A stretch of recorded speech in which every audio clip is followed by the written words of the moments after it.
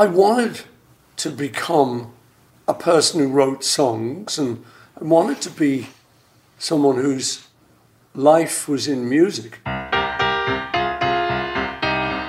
I'm Paul Muldoon, and you're listening to McCartney, A Life in Lyrics.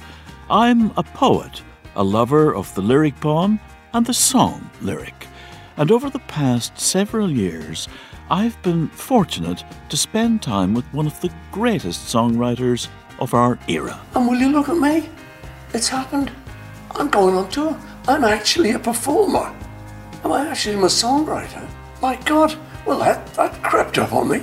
That is Sir Paul McCartney. Together we worked on the lyrics, 1956 to the present, which looked at more than 150 tracks from McCartney's songbook. To lead a better life. You can't really talk about music because it's music. It's purposely not talking. It's playing. It sounds, So it's quite nice. It's quite liberating.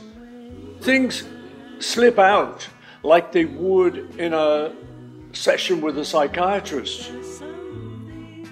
It took us a long time to go through the songs we included in the book, and we recorded many hours of conversations, drawing out details from McCartney's memory and hidden meanings from the music.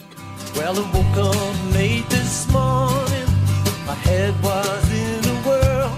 It was like going back to an old Snapshot album, looking back on work I hadn't thought much about for quite a few years.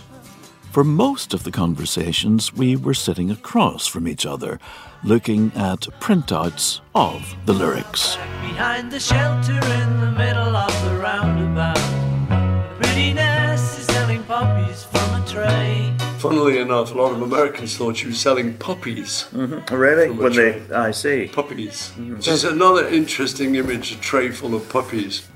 I know she's selling puppies. I know she feels as if she's in a play. She is anyway. That's very sort of 60s. I know she feels as if she's in a play. She is anyway. We never thought anyone would hear these tapes, most of which were captured on small recording devices placed on the table in front of us, or occasionally we recorded over video chat. You might hear the clinking of teacups, doorbell chimes, or us chatting over lunch.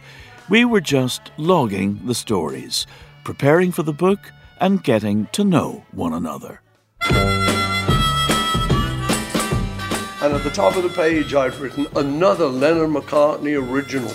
Yes. So you already had a sense, even though you were, 16? Yeah. You had a sense of your being a team and that you would have a future, didn't you? Yeah, I think it was more a sort of wish than a sense. It was more this thing, if you visualize it, it might come true. Love me do. Oh, love me do. When we listened back to the tapes, we realised there was something very special happening in these conversations. They were, in a sense, an oral history of popular music. And sometimes when I'm singing, I'll be Fred to get that little voice.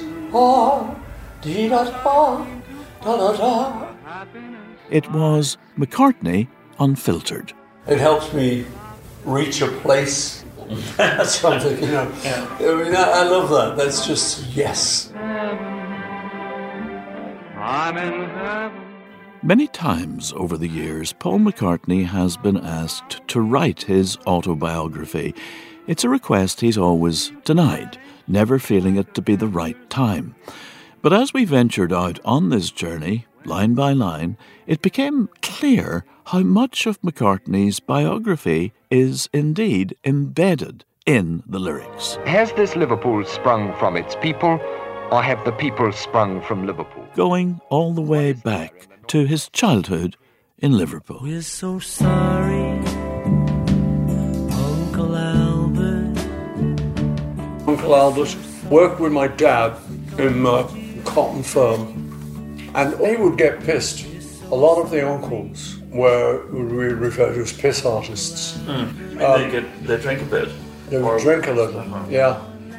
Uncle Albert would stand on the table and recite the Bible for some reason. Well, as he should. Well, you know, keep everyone straight and in the way of the light. Even if the lyrics aren't strictly autobiographical, every song in McCartney's repertoire is tied to vivid memories. His initial inspiration, his writing process, his performances. Hey, hey, hey, hey, hey, hey, hey, Jude. And then there were the meanings that snuck their way into the lyrics, the strange echoes and insights of which McCartney wasn't aware when he put pen to paper, but has since come to recognise in his own work. Yesterday, all my troubles seem so far away.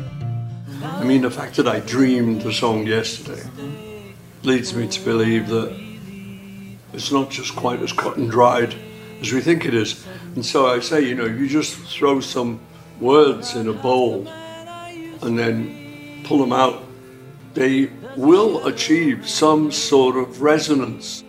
Throughout our talks, we also realised how much we held in common. We both lived our childhoods in black and white and watched the world change into Technicolor. Picture yourself in a boat on a river. Boy, were you lucky to grow up in that, with that transition from black and white to colour. Yes, but you were an active force in that. That's one of the reasons why I did go to Technicolor, was because of you. I mean, it's true. I mean, obviously, I see how it happened to me, not realising that in me expressing how it happened to me, I was making it happen. We went song by song, but as you will hear, our conversations often strayed from the songs themselves, as McCartney reflected on the lyrics that tell the story of his life. I noticed I was late. Found my coat and grabbed my hat. Because it's an experiment, an ongoing experiment, as you follow the trail of breadcrumbs, you're surprised often to find yourself in the next line. This is McCartney, A Life in Lyrics, a masterclass, a memoir, and an improvised journey with one of the most iconic figures in popular music.